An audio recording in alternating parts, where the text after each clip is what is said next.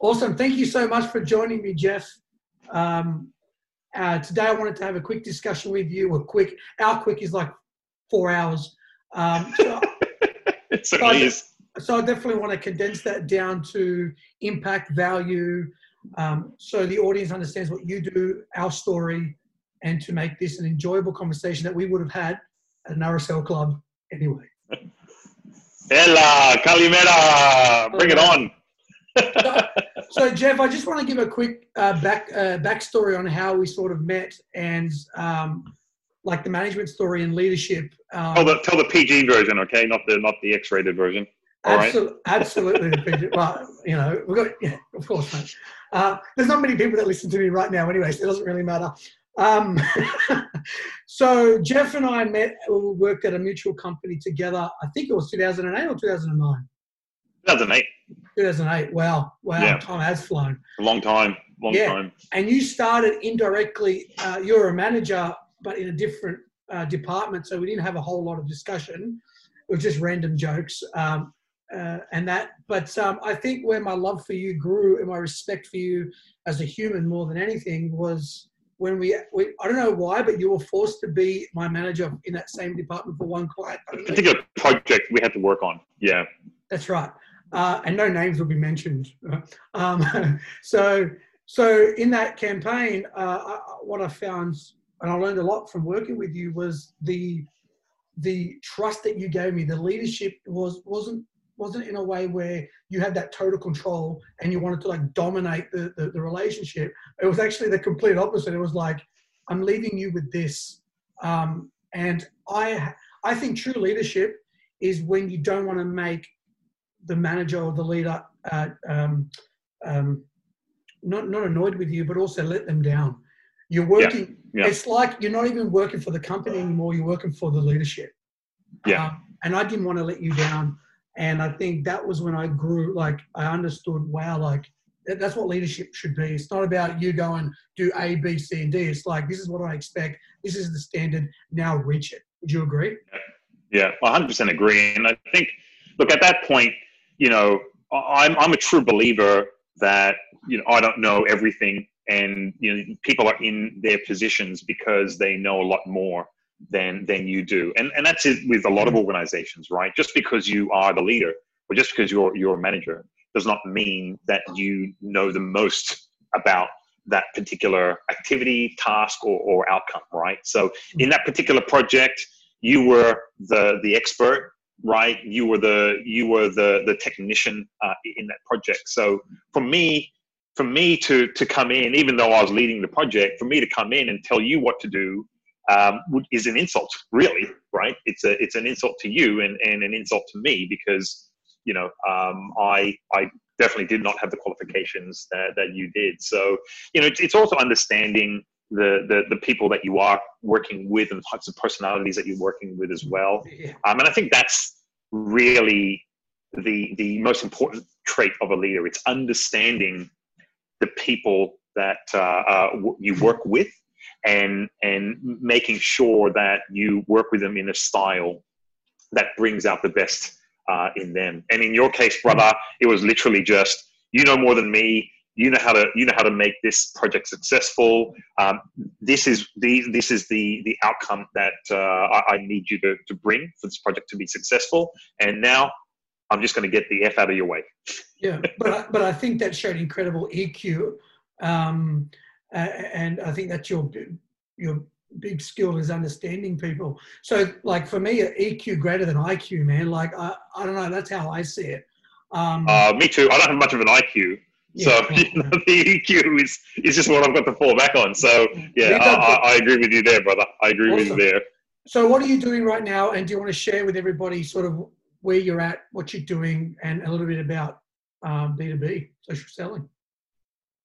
Yeah, sure. So right now, you know, I thankfully during these trying times, I have a business that's still open. You know, it's and I feel very lucky and blessed to be in that situation where you know our agency is in the social media space, but I guess where we've decided to branch off is moving more towards the business to business side of social media.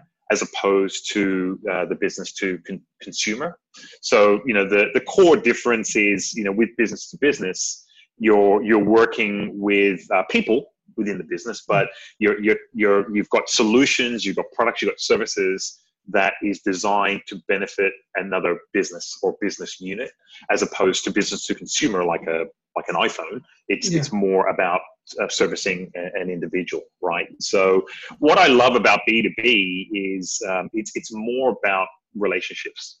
Business to consumer, it's very much based on marketing, product, marketing, brand, and talking about how those products and brands solve your challenges or help you achieve your goals, right? Whereas with business to business, and especially in the enterprise space where we work with the larger sort of companies, people aren't going to buy your solution with a credit card on the computer, right? It takes multiple relationships. It's a longer sales cycle.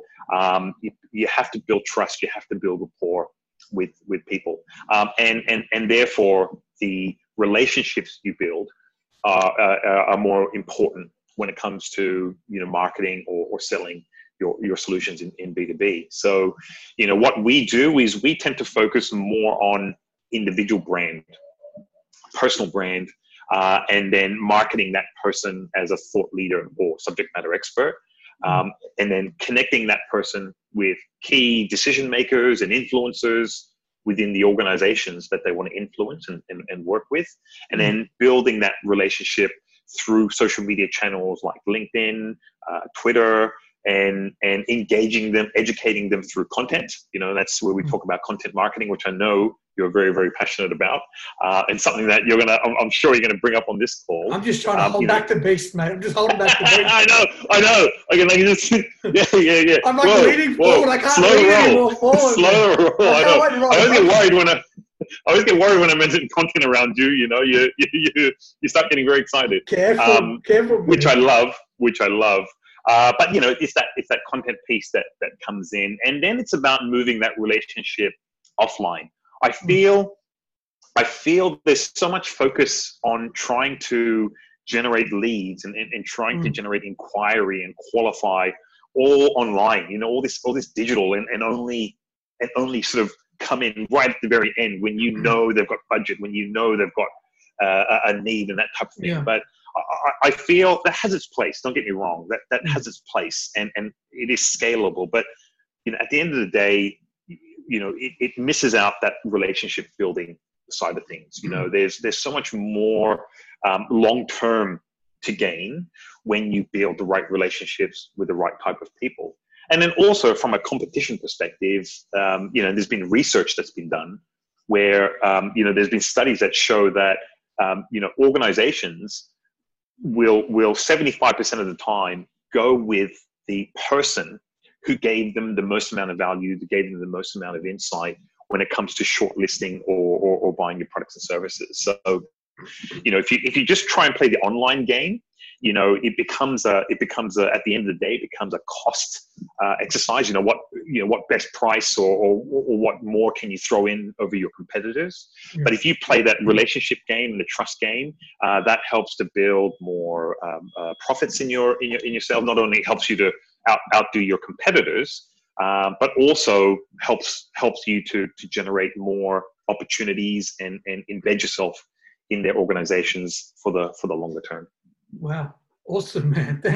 I mean, for me, understanding what you do. So right now, if a large company X contracts your services, is that primarily on setting up the relationship with the key decision maker? Or are you now also going that extra step now with the whole education of how to create the content on their end as well as your consultation, setting that up? Yeah, is that what you're? Both. Yeah. So the education it's been both now, because we've sort of evolved. In the early days, 6 years ago when I first started Social Journey, it was just about pretty much making those connections, engaging and then setting up meetings and opportunities offline, right? Getting people to events, face-to-face meetings, calls, things like that. And to be honest with you, you were actually one of the first B2B social sellers in Australia, right? Like 100%. Yeah, definitely. I've never heard that term before in the way in which you sell, the way in which you develop that service and that solution, especially with the rise of LinkedIn. The whole, like with the way like LinkedIn, maybe we can get into that later. The mechanics of LinkedIn is more unique than, or it is unique versus the other social media platforms. So 100%. Yeah, we were lucky. We were lucky to get in early, be one of the pioneers in the B2B space, because, platforms like LinkedIn traditionally were only seen as recruitment tools, right? Which it definitely is. But, around about that 6-year mark, these platforms were starting to be seen as not only just a recruitment tool, but a way to engage buyers and decision makers as more and more senior executives started to join LinkedIn and sort of become more active. So we're very lucky to be one of the first and to pioneer that space. And now, there are a lot of players across the region and globally now that do B2B. So, I'm quite thankful and feel very blessed that, we got in early. We've got a good market position, but also have been able to influence other marketers to invest and offer services specifically around that B2B space and B2B sectors. Well, I mean, even for someone like myself, I'm big on content marketing, but even sort of putting it in the context in which your company does, because obviously, like I'll talk about a segment on, how to build a successful social media strategy. But I remember when I first discussed this with you, you're actually giving advice on even how to create my profile, how to set it up to sort of gear towards the market that I was. Like, I'm only thinking it as from a point of view of just the content that I'm delivering, but you can come in and actually make sure that that's geared at the right people in the right context. Because I think LinkedIn is so much different than yesterday I was talking to someone that sells cakes and cookies online, Jeff, and I was speaking with them for an hour, but I was really, they were like, oh, I got $500 with SEO. And I just said, look, don't worry about doing SEO. Forget SEO for $500 right now, right? What do you love to do? I just want to make cakes and cookies and I want to build that brand. I said, we'll just make the cookies, make the cakes, film it, condense it down, learn about iMovie, post them on YouTube, showcase how awesome you are. But LinkedIn is a little bit different than that. And I think that's where I think for people like me, the whole branding, it's not just me branding Amiga Digital, but it's also branding Andrew Glinsos. And I think that personal brand does overlap. Like, you can't get away from it. And I think, I mean, do you have any much to say? Because I think that there is a lot of overlap. I think on LinkedIn, I find personal brands are probably bigger than commercial, than the actual, I don't know. That's how I see it. Is that right, wrong?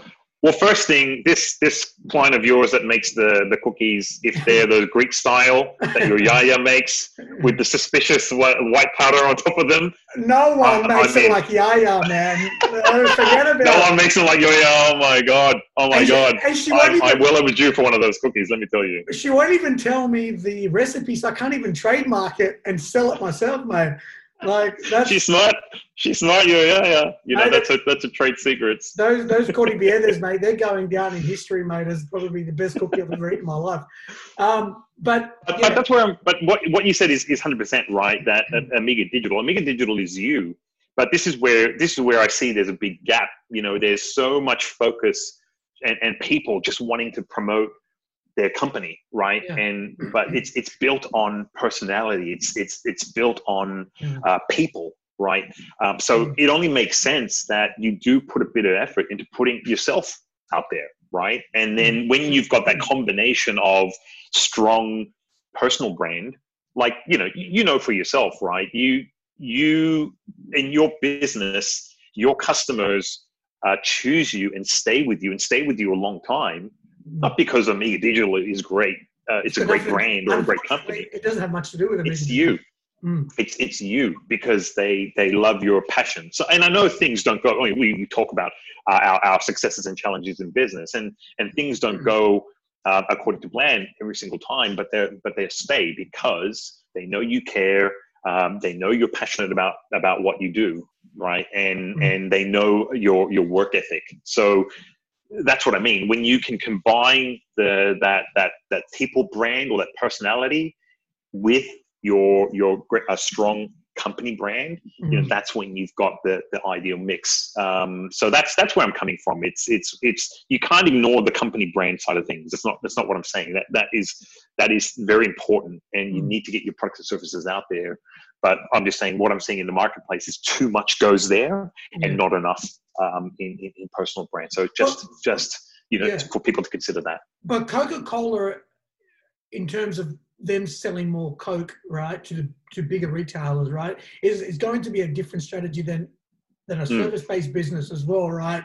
So for me, what I find is, even when let's say you work with a client over 7 to 8 years, which I've done, I'd be lying if I said it was all the honeymoon, right, where everything was like, you see the perfect graph, you know, going like 0 then to 50,000, right?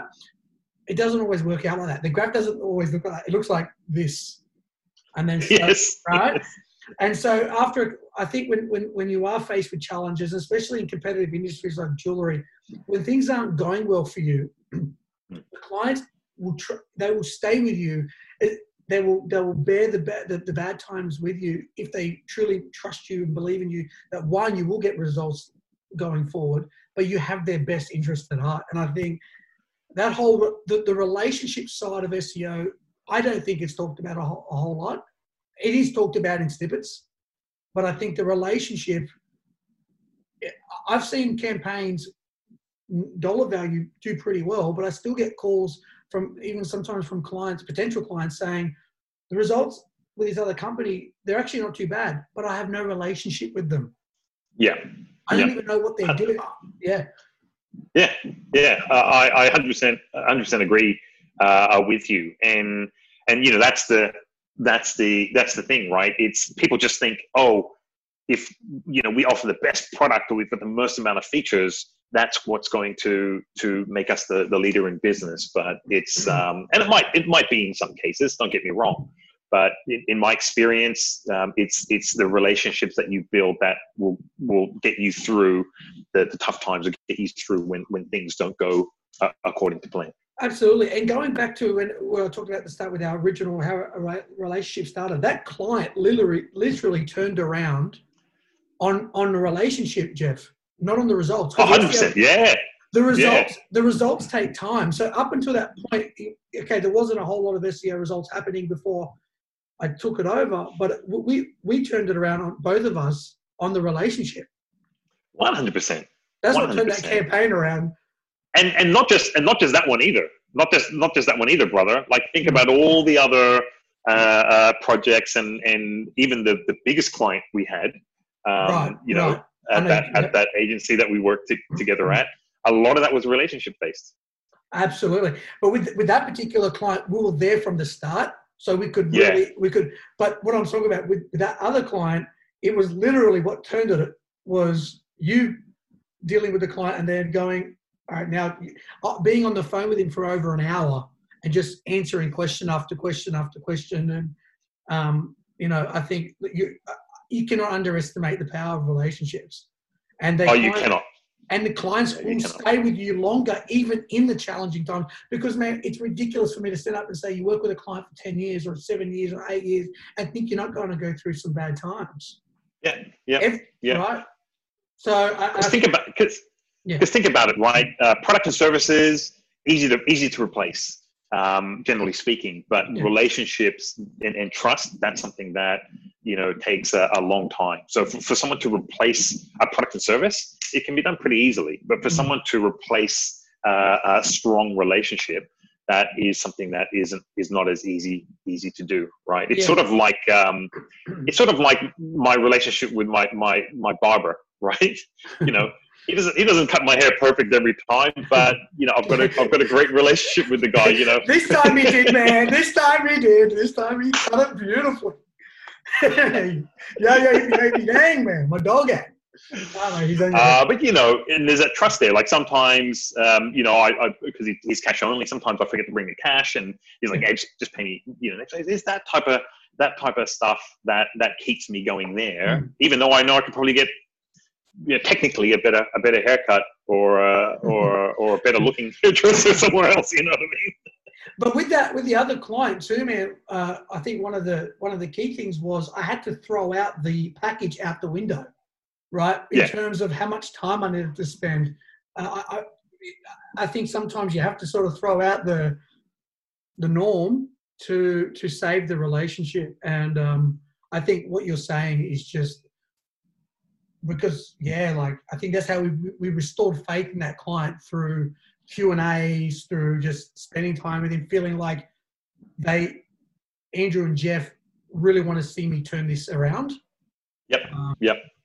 And they care. Yep. And they've got the skills. You know, they've got the skills. They've got the experience. So what was be some strategy? Like for me, man, I don't know. Like if someone says if someone's asked me today, what would be my best strategies for customer like services, and I think that's been my strength in the business as opposed to the acquisition side, where I haven't done really well. I'm open about it, and I'm happy to talk about it. It doesn't bother me. Keeping the relationship is what kept me in business, literally, right? The result of that with SEO, you know, it takes time. So as opposed to like 2010, if you did SEO 2010, it was clients sort of understood it took time, but they didn't know whether, is that just a sales ploy so I can keep paying you for a lot longer? Like now they understand it, but that poses a new challenge now where clients are like, hey, Andrew, I know SEO is going to take time. And I need to, right? So that relationship has to start right from the very first moment. Yes, 100%. Like, if they ask me things like, what do I need to, like, if someone asks me, like another agency says, well, what do you do in terms of your customer service? Well, I can say things like, every time they send an email, I'll get back to them. Like literally within like an hour, right? As long as it's not between the times of like 9 and when I'm sleeping. But if I'm awake, I'm going to answer that email. Even if it's, I'll get back to you very soon. Yeah, I'm obsessed with that, getting back to them like quickly. But there's a few things like that, and then there's I'll text message you, I'll follow up with the calls. You know, I'll do everything to show that I care. I'll go above and beyond. But when people say go above and beyond, they're very loose terms. Yeah. So what would be your strategies in terms of building? I know I'll put you on the spot here. I didn't even give you these questions for you to even think about here, Jeff. So I know you're going to do well with this anyway, but what would be some of the strategies that I can do to sort of like, I like to think that I'm doing some of them, but me and other people, what can we do to sort of make sure that we can instill that relationship from the get-go? I think you're already doing it. And this is one of the reasons why I have no hesitation recommending people to you, because it's one thing to be good mates, but it's another thing to know, you know, and recommend people that know and trust me to you, right? Yeah, and one of the things, I was just going to say, one of the things that impresses me about you is that you will have no hesitation qualifying out. You know, if you don't feel that you can help them meet their goals and objectives, or if you don't feel that you are the right fit for them, or you don't feel that a good relationship will form, you will actually, you know, turn away from that business and say, it's, you know, I'm not, you know, I can't help you, which I think is a really important trait and something that goes a long way in terms of relationships. Because if you think about it, most people will chase the buck. Yeah. And most people will say and do things that the client wants to hear, even though they know in the back of their mind they're not going to be able to fulfill it, or in the back of the mind they know that it's going to be a nightmare client or whatever it may be, but they go ahead anyway. And then what happens in the long term is things inevitably will blow up or not work out. Yeah. Right. And then the relationship soils. And then the thing when that happens is, you know, there's that classic saying, right? If someone is happy with your service, they'll tell 5 people. But if someone is unhappy with your service, they'll tell 100 people, right? So this is where it's where if you don't do what you do, in the long run, it can really negatively impact your business. So that's one thing I think you do incredibly well, and something that I think builds a lot of confidence in people as well. And I'm sure, like, I don't know, but I'm sure you've had people where you've gone, whatever, no, I can't help you, and they've gone shopped elsewhere where people have just told them what they want to hear, and they end up coming back going, I want to go with you because you were straight with me. Well, with that cakes business, that called yesterday was the classic. Literally after 1 minute, I just said, look, I can't help you in terms of actually delivering a service to you, but I'm going to give you some advice, and I want to see you grow the business to the point where you can afford my services. So, because I'm interested in building the relationship. So that was easy in one sense, because obviously there was a budget restriction, and then they're a startup and they're trying to tackle a relatively competitive industry. But Jeff, like, I told them straight up, like, I can't help you, but I still went on the phone for an hour just because I want to see, I like their business, I like them as people, and I'm like, I know I can't work with you right now, but you are definitely someone that I can build an extremely good relationship with. Yeah. But I don't think, sometimes I walk into meetings and it's got a bit further down the pipeline, and I've gone, I've spent about 10 hours, and now I'm realizing, and that's my sales ability sometimes to I'm not a salesperson, I'm a marketer, right? I tell stories for a living, right? So for me, I went, okay, I can't work with you. So what do I do at this point? So that's when I have to have sometimes conversations, because you think, okay, I like them as a relationship, I like their business, but sometimes the goals and objectives don't align with their budget. So straight away, I've got to be like, look, and they want to work with me, they're ready to sign. And then I'm like, I've got to pull back here, guys, because unless we modify the goals and objectives, even if I do think I can get results for them, that first 12 months of any SEO relationship is critical. Yep. So people say 100%. So people say SEO is a long-term strategy, and it is, but that's not an excuse for not bringing short-term value. That short-term value has to see some spike in traffic or brand awareness or impressions or eyeballs. In 12 months, they should be seeing, like I would tell them, look, clients that have been with me for 7 years, they will see a better return on investment at the 7-year mark. In fact, sometimes too good of an ROI. But the first 12 months, there wasn't a whole lot, but there still needs to be value. So I know in that first 12 months, that relationship to keep the client for the next 10, that it's very critical in that early stages. So if I miscalculate their goals and objectives and the budget, that's not only would they tell 100 people. In one case, there's a few law firms that will tell thousands of people. Yeah. That's it. You're doing exactly what my advice would be, and that my advice would be, learn how to say no to the wrong clients for the sake of the relationship, rather than just trying to earn a quick buck, right? Mm-hmm. Which is what I really admire about your approach to business. The fact that you have that exclusive policy, even, right? Only working with one type of client in a particular industry. It just goes to show your level of dedication it's just things like that, right? It just goes to show your level of commitment and dedication to a client who puts that trust in you and is willing to build that relationship with you because you respect it, as opposed to just going, I'll sign you on. I know it's not going to work, or I know I'm not going to hit those goals, but I'll make a quick buck on the side type of thing. But when I started the business 8 years ago, I did that exclusivity. Actually, it was more towards 13 and 14. But when I started the business, I definitely had the exclusivity in my mind. I was at the time, don't forget, I was showing my youth here, but I was only like 23 when I started, and I wanted to focus on the exclusivity because you can only get one client first. But because I'm also big on philosophy and the philosophy of marketing, and also I wanted to then I started getting, I call myself the romantic marketer, right? So there you go. There's your brand. There's your brand. I'm the romantic marketer that tells interesting stories for brands, right? That's literally what I do. But what I wanted, where that sort of exclusivity evolved was, again, in that romantic marketing, that it's not just only getting a client first for engagement rings, Mr. Young Andrew, but it's going to have to evolve and develop much more deeper in the sense that now clients feel as though, especially with the jeweler that I used to work with before for a decade, that was what he was big on as part of the whole service delivery, was the fact that I was really exclusive to him with no contracts, which meant I had to deliver on the business front. But there's that bit more intimacy in the sense that I want to build you. I really like. I used to joke with clients, particularly once I was talking on the phone, if there's any way that I can show my dedication to your success, other than exclusivity, no contracts, small client base, please tell me what that is and I'll add it, because I can't think for the life of me what else to add. Right? But I need to make sure I can bring value, and I need to make sure I can keep this relationship. And I think, like you were saying too, but I think that whole romantic marketer kicked in. It's like, it's not just even ranking first for that keyword. It's, I want to make you, and I think where your B2B social selling and thought leadership comes in is, I want to make you the biggest in your industry. I want to, not necessarily SEO is only going to do that one way, but be there in the whole content marketing side of things. And I need to fall in love with your brand as a marketer.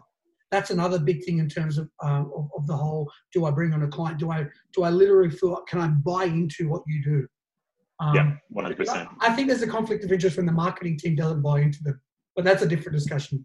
But well, just that term that you said, romantic marketer, romance. It's relations. It's a relationship, right? Yeah. So it's you definitely get it. It's something that is the DNA of your business, and that's what I'm trying to convey to other business owners, especially during these tough times. When we get over this COVID situation, it's the businesses that have the strongest relationships with their customers that are going to bounce back the fastest. And what do you think would be some ways in which what would be your strategies in terms of strengthening relationships, and what could other people do that are listening to perhaps strengthen their relationships with their clients? What would you, I mean, it's a very sort of, because you got to understand the business and that, but what are some generic things that they could do that could apply to most businesses to strengthen relationships? Yeah, I think, look, just keep in touch with them. Like how many businesses do you know? And I mean, really keep in touch with them. Like you sign up to a product service, and all you hear from them is when you have to pay them your bill, right? They don't send you anything that educates you. They don't look at ways to add value on top of the service. It's all sort of focused around how to get more money out of you, right? So my thing is, every business is different. Every type of customer is different. But the biggest thing for me is just keeping in touch. Checking in on clients. If there's something that you come across in the marketplace that you go, wow, this is really interesting, share it with your client base. If you're in a service type industry, maybe give your clients, a particular type of service just for being a customer of yours, as opposed to just those, buy 10 coffees and get one free type of scenario. I know exactly what you're talking about. Yeah. Something that's a bit more, unexpected. Something that's a bit more random. But I mean, to summarize it, just keep in touch with them, because that shows them that you care, and you're not just in it for the money, and you're not just treating them as a piggy bank. Awesome. Let's move into to my favorite and final sort of topic, content marketing, right? So yes, I've already sort of touched on the romantic marketer, but I believe, for me, I tell my clients that the biggest and the best thing that every piece of content you create and deliver is to build brand. Mm-hmm. And you build brand through content that speaks to the market. And so what I find is I see a lot of, like, even on social media with B2Cs, right, with the e-commerce space, right, it's a lot of just buy. There's no romance. It's trying to marry on the first date. And my wife, yes, no chance I was marrying her on the first date. That was a lot of relationships. Just too smart for that. Yeah, it's too smart for that. There was a lot of Q&A. There was a lot of relationship building, my man. That was definitely not an easy sale, that one. But in the sense, she's a wonderful one. So I tried to, again, I'm going back because it's a recent discussion. Even with a painter I had with Howard on a previous podcast back in 2017, I gave him the idea of just go to every single job and record it. That's all you do, and talk about what you do. Show the world how awesome you are without having to say I'm awesome and buy my product or buy my service.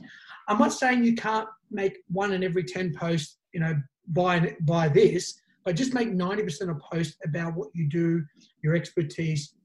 I know with SEO, the EAT part of the algorithm, the expertise, authoritativeness and trustworthiness is a new part of the Google search algorithm.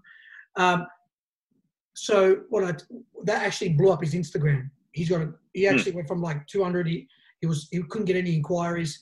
Then when I went to go and sell my apartment, Jeff, he was too busy to paint it. And I thought, geez, after all the advice I gave him, he could have came over and paint my balcony. And I'm sitting there all day painting my balcony. I'm on heat stroke because I'm an office boy. Right? And I'm going, bloody hell. I painted my balcony with 3 different shades of white. Anyway, so the point was it blew it up, his Instagram, and that's simple. And he actually developed more ideas like a virtual beer on Friday with his audience. And the funny thing is, Jeff, he has a lot of painters that follow him. Talk about thought leadership. And right? So they're actually following him now and sort of getting inspired by him and what he does. And they actually called me and asked me, oh, well, what can I do after that? I said, so the whole virtual beer on Friday, and then I actually tested him out on an anonymous account. I said, oh, I don't drink beer, which I don't, right? He goes, oh, that's okay. What do you drink? And I said, kombucha. And he said, okay, we're going to have a virtual beer. We're going to have a virtual beer and kombucha day. And he actually hashtagged the kombucha, and he included me in that post. And when I spoke to him on the podcast, that was like 2 years ago, I said, you stepped into a very, very powerful marketing zeitgeist, whatever you want to call it, strategy, my man, of inclusion. And I felt like I was a part of your following now because you took my concerns seriously. And not only that, I don't drink beer, so am I included in this? And coming from a marketer, I really appreciated that. So, yes, I have I don't know what else to say. To me, when people ask me, what should I, there's never, because a lot of businesses will call and be like, I don't know what to do. And it's just show your expertise and build your brand. I would rather content depth and which this is what, hopefully this is, very little production value. It's not fluffy. There's not going to be things popping up. There's not going to be a whole lot of Adobe Premiere with this one, right? But hopefully the depth of the content as opposed to the length of the content. And I mean, for me, I'll put a different spin on it because, I feel you know way more about content than I do, in terms of how important it is across all different forms of marketing. For me, the thing that I learned about content is the psychological value, and let me go into that a bit more. So, aside from let's put aside the type of content and the depth for it a little bit, and just look at the psychology of how our brains work and perceive messaging. There's something called the mere exposure effect. It's MERE exposure effect. It's also known as the familiarity principle. And it's a psychological phenomenon that says we are hardwired to become familiar, right? So familiar meaning we start to like things that we become familiar with. Yeah. So for example, this is part of the reason why brands like Coca-Cola, you mentioned earlier, McDonald's, they make record profits. They don't need to advertise. They've got a good market share. But why do they do it? It's because they want this mere exposure effect to take place. By always seeing their brands, we just become familiar with them. And when someone says, name a restaurant that sells hamburgers, our first answer would be McDonald's, right? Yeah. So talking about the psychology of things. Now, think about something like LinkedIn as a platform, and when you post content on LinkedIn or even Facebook or Instagram, sure. What do people see in their newsfeed? They see your face, right? Let's talk specifically about LinkedIn here because that's my specialty. Yeah, sure. They see your face. They see your name. They see things like your job title, or if you put some keywords in your tagline, you know, they see terminology around your subject matter expertise, right? Now, if we use the near exposure effect principle, if I'm posting content on a regular basis, right, you're seeing me in your newsfeed on a regular basis. You don't know me from a bar of soap, but you then become familiar with my face because you're seeing it. You become familiar with my name because you see it, and you become familiar with my company or the type of areas that I'm a subject matter expert in because of what I put in my tagline, right? So this is something that I feel a lot of content marketers miss out on, is the psychological value and the positioning that you can get with content if it's done regularly and consistently. You know, I know you, Andrew. One of the things that is hardest for businesses to do is to create content or post content consistently, right? And this is the reason why content has to be posted consistently, to create that familiarity, to create that near exposure effect. Now, there's another psychological phenomenon called the halo effect. Okay, so we've got we're becoming familiar, but there's something called the halo effect, which is where where people start to see you as an expert or a thought leader in a particular topic, right? So this is where the depth and the type of content that you post with it starts to position you as a thought leader or subject matter expert, right? So these are the two psychological phenomenon when it comes to content and why it's so important. One, from a branding perspective, it allows you to become familiar with your audience. And as you become familiar, people start to like you. They're hardwired, right? They just go, oh, so what happens is, you know, whenever I'm with my connections on LinkedIn, whenever I reach out to them for a meeting, I've never met them, or I've never spoken to them before in my life, but they're always excited to speak with me, or they're happy to meet with me because they've seen me. They've become familiar with me on LinkedIn. So they feel that they know me already, right? It's not a cold call anymore, right? It's more of a warm approach, right?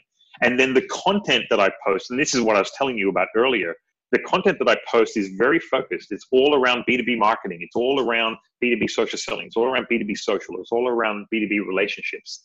So the halo effect, people just go, damn, this Jeff guy, like, he knows his shit when it comes to B2B marketing, right? He knows his stuff when it comes to B2B social. They haven't spoken to me. They haven't met me before. But these two psychological phenomenons with my content strategy is what cements my authority in this space. Yeah. Now compare me to someone else could be in the marketplace that knows a lot more about me than B2B marketing, right? But the fact is, if they don't do content, I'm always going to be more liked, and I'm always going to be perceived as the thought leader in my space. I don't have to be the smartest. I don't have to be the best, right? That's the money minute, man. Correct. That's just the money minute. You nailed it. Sorry, go on. I get too excited. I'm holding back the beast. Yeah, 100%. So, you know, that's what I mean. Like, for me, why I love content marketing is those psychological triggers.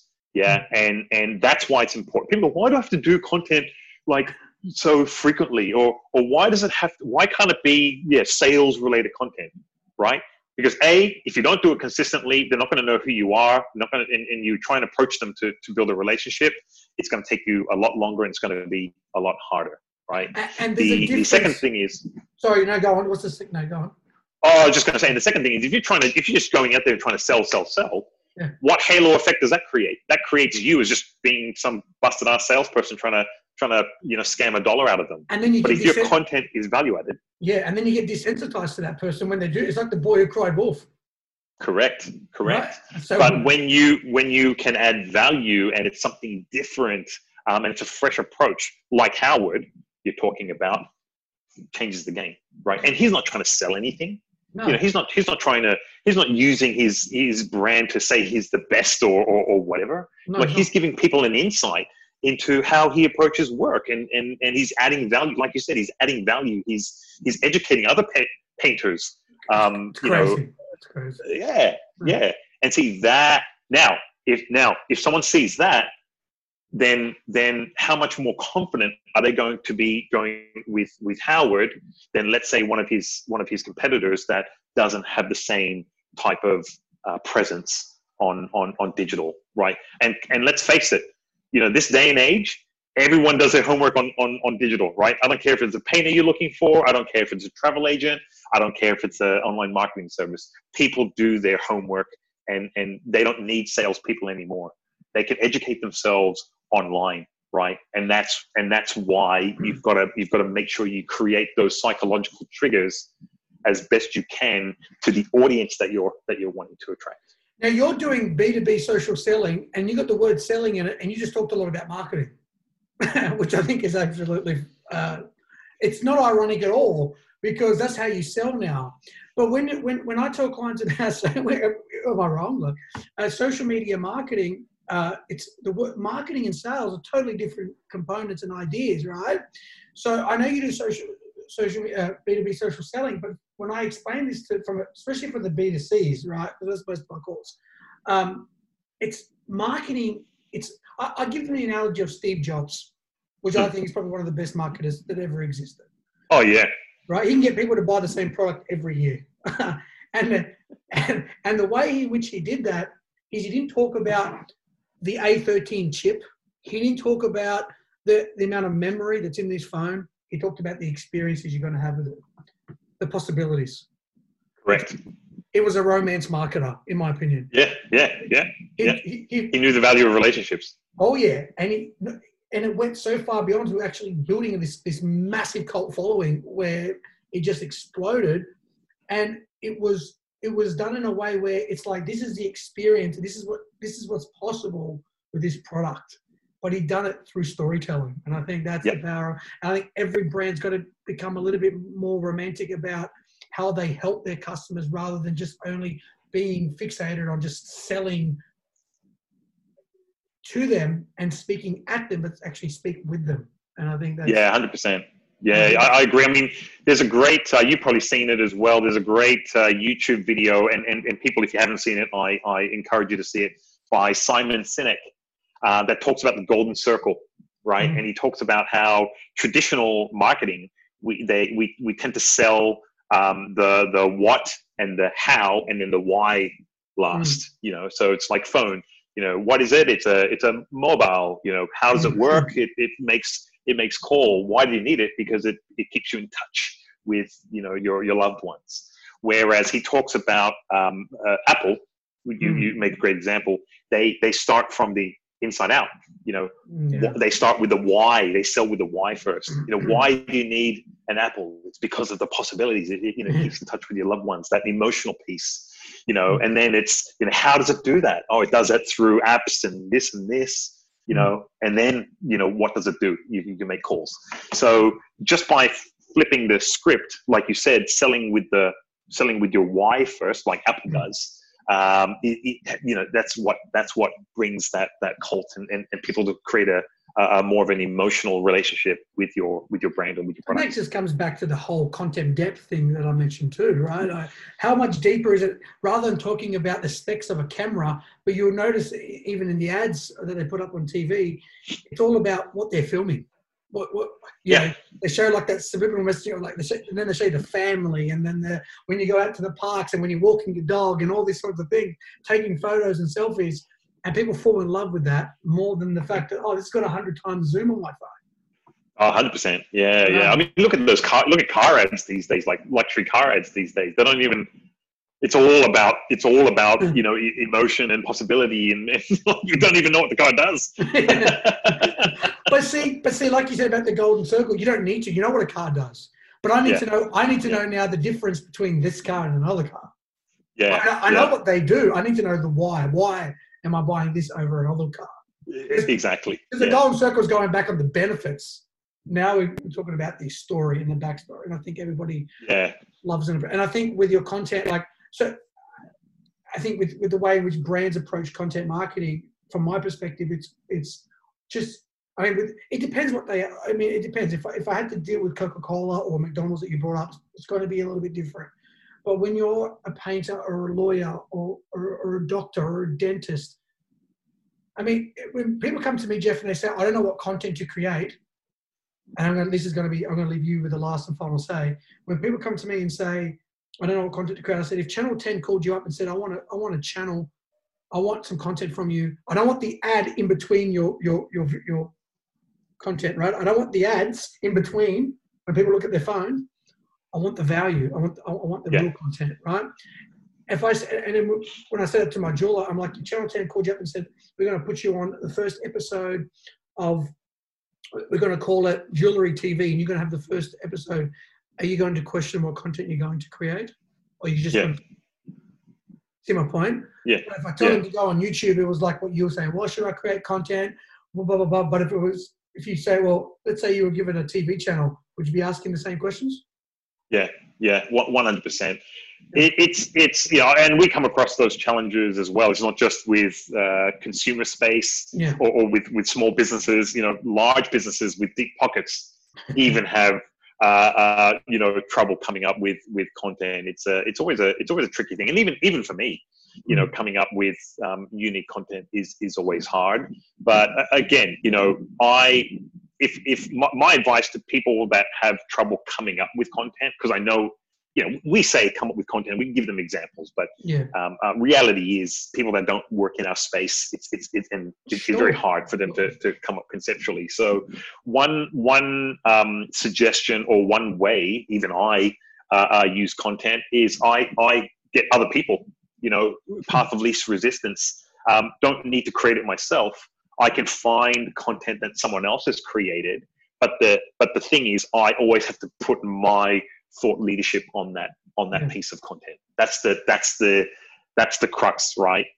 Just finding content and posting it without putting your thumbprint on it per se, or you're overlaying it with your personality or your own thought leadership, is a waste of time. Yeah. But if you can find great content and then repurpose that or republish that content with your flavor sprinkled on top of it, I feel that is also a good strategy. And then what that does is, over time, as you start to see what types of content other people produce, and you put your flavor on top of it, you then start to build up more confidence and go, you know what, I can actually create a post about this, but do it better. Or I disagree with this post, so I'm gonna create some content that contradicts what this content piece is about. So yeah, that would be my recommendation regarding content. There's no excuse. I don't think there's any excuse in this world for anyone not to be able to produce content, because you don't have to do it from scratch. You can find content. We're in a world that we're overloaded with content at the moment. So don't tell me you can't find content. And that's my next point. Like, there's so much. I mean, from that perspective, you can take it and give your perspective. Absolutely, that's a completely valid. And I try to even do that through SEO audits, but I won't get into that. So it's a very noisy world, right? Yeah. And so if you're not even speaking, you have no chance. So what I think our next conversation ought to be, Jeff, is how do they get found in a noisy world? I mean, this is a conversation geared towards, are you even creating? You don't have to write content or video. You can even put your thoughts and show your thought leadership on existing content. But this is a final, and then obviously where people can find you and contact you. But it's a noisy world. So, yes, it is. Right? And if you're not even talking, your brand is silent. And like you mentioned, which is exactly what my dad found to be true after 18 years, is if you're not marketing, people won't find you. And other people who may not even necessarily be as good as you are going to overtake you because they're noisier in a noisy world. Yes. How we've been able to do it and achieve success with cutting through the noise is focusing on a specific audience or specific audiences, and it's becoming really niche with who you're wanting to engage, and then creating content that's designed specifically for them, right? So to give you an example, if we're wanting to target, if we're wanting to engage with a big bank, for example, right? And let's say there's all these senior leaders in the bank. There's a CIO, there's a CFO, there's a COO, there's a CEO. Now, what most companies do is go, we want to engage the C-level, and they'll create content for the entire C-level range and then push that out, and it doesn't stick. Because why? Because it's too generic. What matters to the CFO is not going to matter to the CIO, and what matters to the CEO is not going to matter to the COO, right? In many cases. So where I'm coming at is, hey, out of that C-level range, pick one. Okay, we want to hit the CFO. Okay, now let's create content that's designed to address the specific challenges or the specific goals or the specific desires that a CFO in a big bank would have, right? And that's how you get cut through. And if you're talking about social media channels like LinkedIn, it's only connecting with the CFOs of those big banks. Again, people think marketing or digital is all about mass, get as many eyeballs, clicks, impressions, that type of stuff. Yeah. But I'm a believer in almost that has its place. Don't get me wrong, but I'm a believer in reversing that on digital. Let's forget the broad range. Let's focus on quality, right? If we want to engage the CFO, the CIO, the CTO, we need to have a different content strategy for those people, and we should only be connecting with those and doing the basic things right. Like, even with that's so powerful. We have to have another chat. We can't get it all done. Yeah.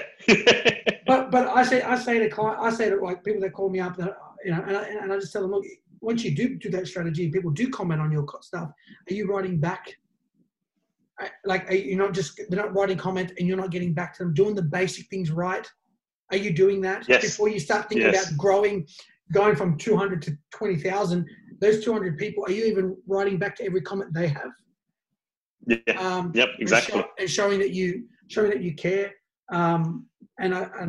Jeff, powerful. We better cut it. Where can people find you? And then let's set up part two.